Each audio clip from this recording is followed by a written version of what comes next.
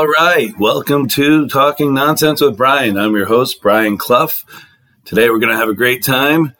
If you like the show, please subscribe and like us on Spotify, Podcast Addict, and Podchaser. I tell you, kids these days, they got it so easy. It's ridiculous. You never, ever drive by like a neighborhood and see kids outside playing in the yard, maybe playing football or a wiffle ball game or even a game of pickle. We used to go outside, and I grew up in the 70s and 80s, and basically you'd have breakfast, wake up, have breakfast, then you go outside and meet your friends, and you play whatever sports or, any activity, all day until lunchtime would come. Then you'd usually go over somebody's house for lunch, maybe get a bad tasting tuna fish sandwich or something because they used a different kind of mayonnaise or a different kind of tuna at your friend's house that you didn't like.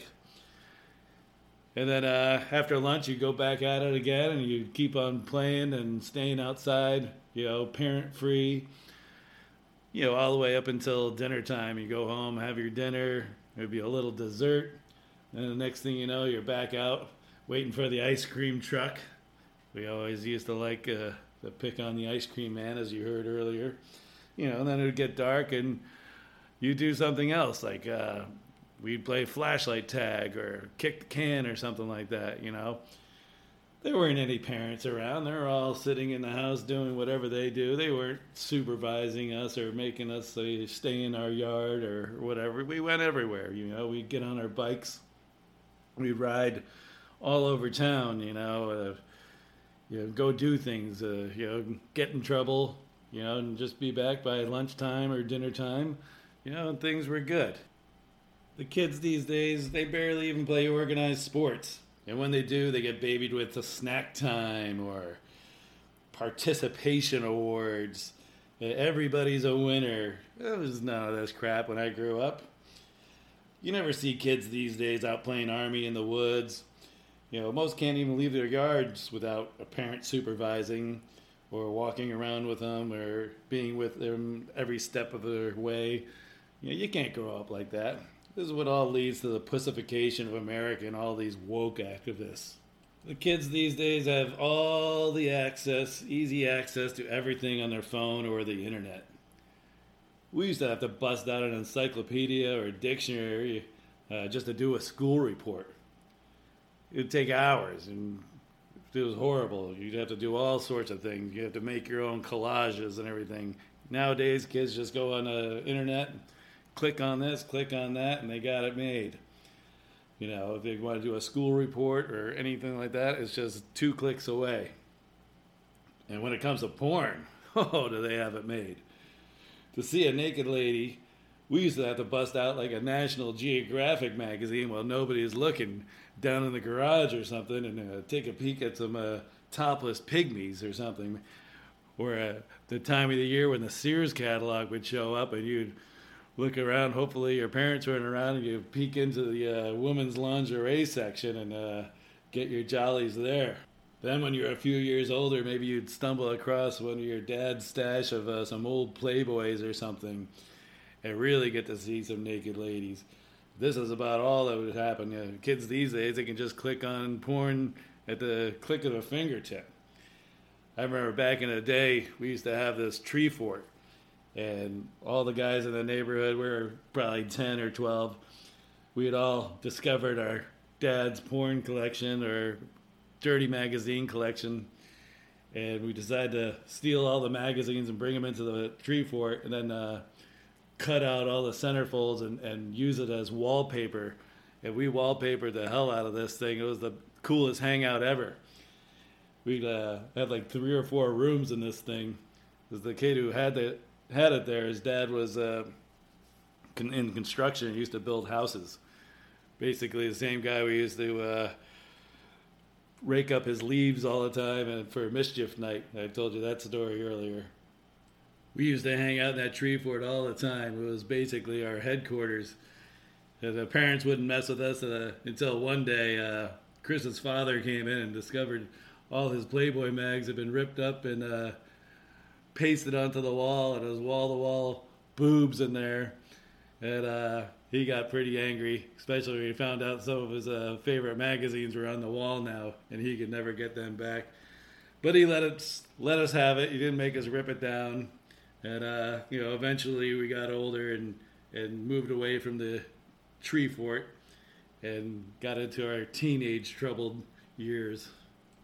And the older we got, the more perverted we got. When we got into our teenage years, and it came time to watch a dirty movie, you couldn't just download it like you do today. The kids these days, they've got it made. They could just they can watch anything on demand, and right on their phone they can watch porn. We had to rough it out. We had to sneak over a friend's place when their parents were not home and pop in an old VCR tape when we found somebody's parents' porn stash. Usually it's just magazines, but every now and then you get a good old VCR porn. So we'd grab that and run over to somebody's house whose parents were working that day and pop the VCR tape in. Usually had to watch the same ones over and over. But we'd all have fun. It wasn't like a weird thing. We'd all laugh and make jokes about it. Be like, what is that, a tennis ball? And stuff like that. And it's just, we'd all joke around and have fun. And it ended up turning into like every now and then we call it porn night, where we'd all go over one guy's house or something like that and pop in the tape of the week. And back then it was all old tapes. You had to watch the same old ones over and over. Nobody had new porn except for my buddy Mitch. That kid was obsessed with it. But you'd have to pop in the porn tape and watch that. And you're never watching these things alone. It was always watching it with a bunch of guys, and nobody was doing anything bad, like trying to rub one out in the corner or anything like that. It was always just a funny time joking around. And as we got into teenage years, we bring beer and stuff like that. And it was always made for a fun time. I remember when cable came out, they used to give you these cable boxes. And in the earlier ones, you could, I think, unscrew the back, take the cover off, and there was 3 cords. And if you cut one of the electric cords, I think it was like the red one or something like that, you could get all the free channels like Showtime and Cinemax, which everybody called Skinemax. And then you're good to go. You could, but it was tough. If you wanted to watch like a dirty movie, you had to wait for your parents to go to sleep. And back in the day, they didn't start playing any of the good stuff until after midnight or so. So you'd have to, make sure your parents are asleep, then sneak into the room with that, and pop on your Skinemax, and there you had it. And I know all the guys know what I'm talking about. Now, there's always one or two kids in the group who didn't cut the cable or didn't cut the cord, so they would have to do the same thing. They'd wait for their parents to go to sleep and go down. I remember Chris used to tell me all the time he'd sneak down into the living room at like 1 o'clock in the morning and put on like Lady Chatterley's Lover or something like that. But you'd have this big squiggly purple line going down the middle of the screen, and like you'd see like one blue boob on the left side of the screen, and maybe you'd catch a leg or something like that on the right side of the screen, and it would always keep going in and out. And he said he would watch that about 3:30, 4 in the morning. He said it was good enough for him. So as you can see, childhood in the pre-internet era, it was a lot tougher to be a kid. You had to be a lot more resourceful and crafty, compared to these kids these days. They got everything at their fingertips, everything, they have it made. But the one thing they haven't done is they haven't lived it all. You never see these kids going out and doing anything.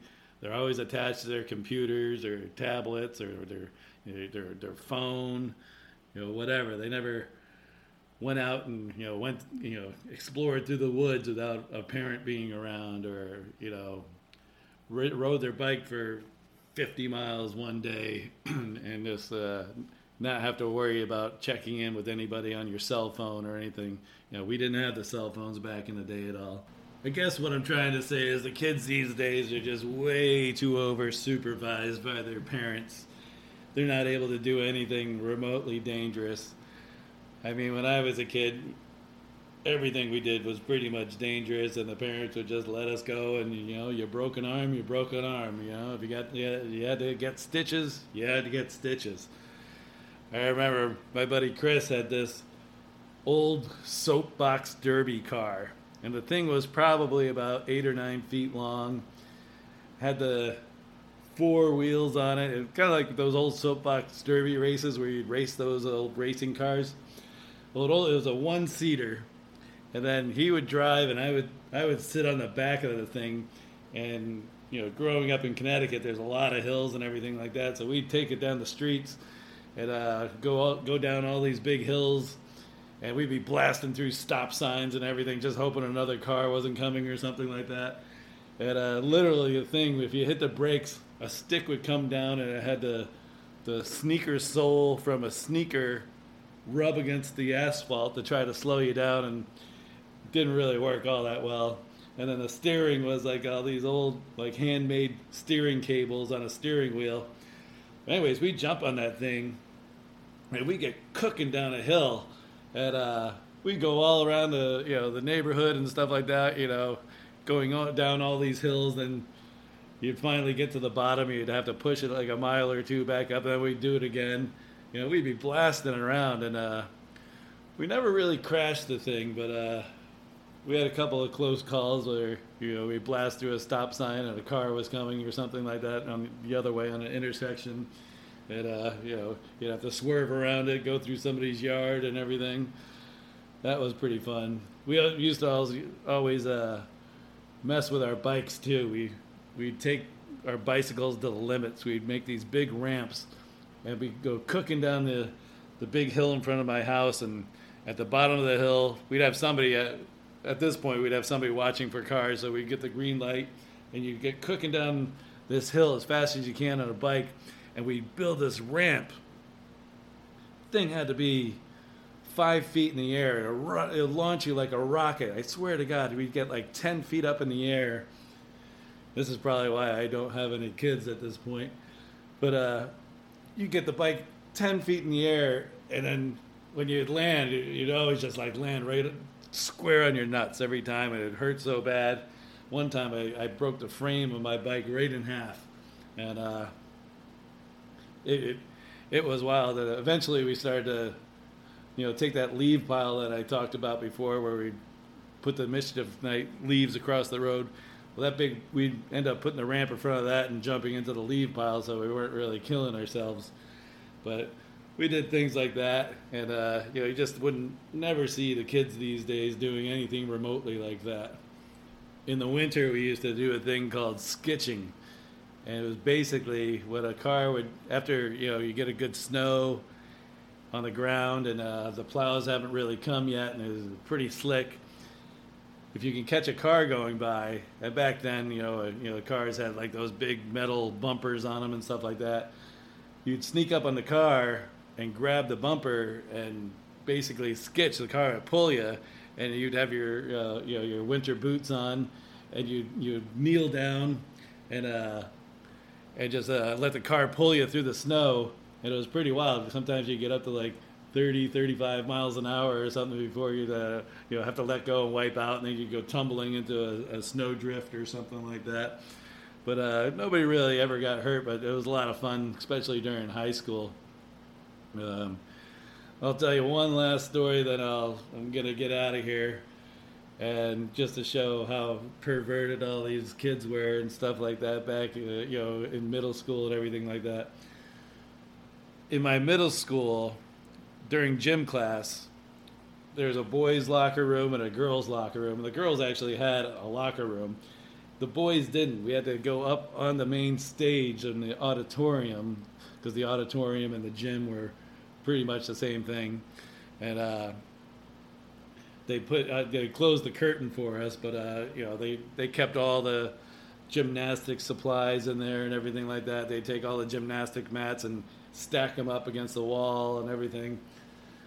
Well, one of my buddies discovered if you climb up, and the girls' locker room was the next wall over, you know.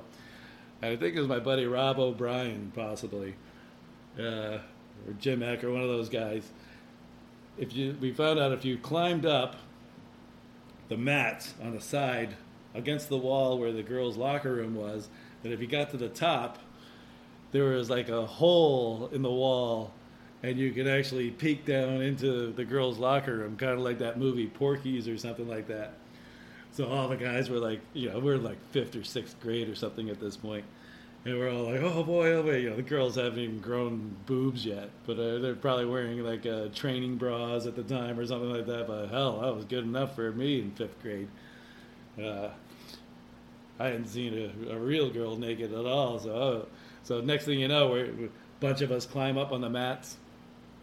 And, you know, we're peeking down.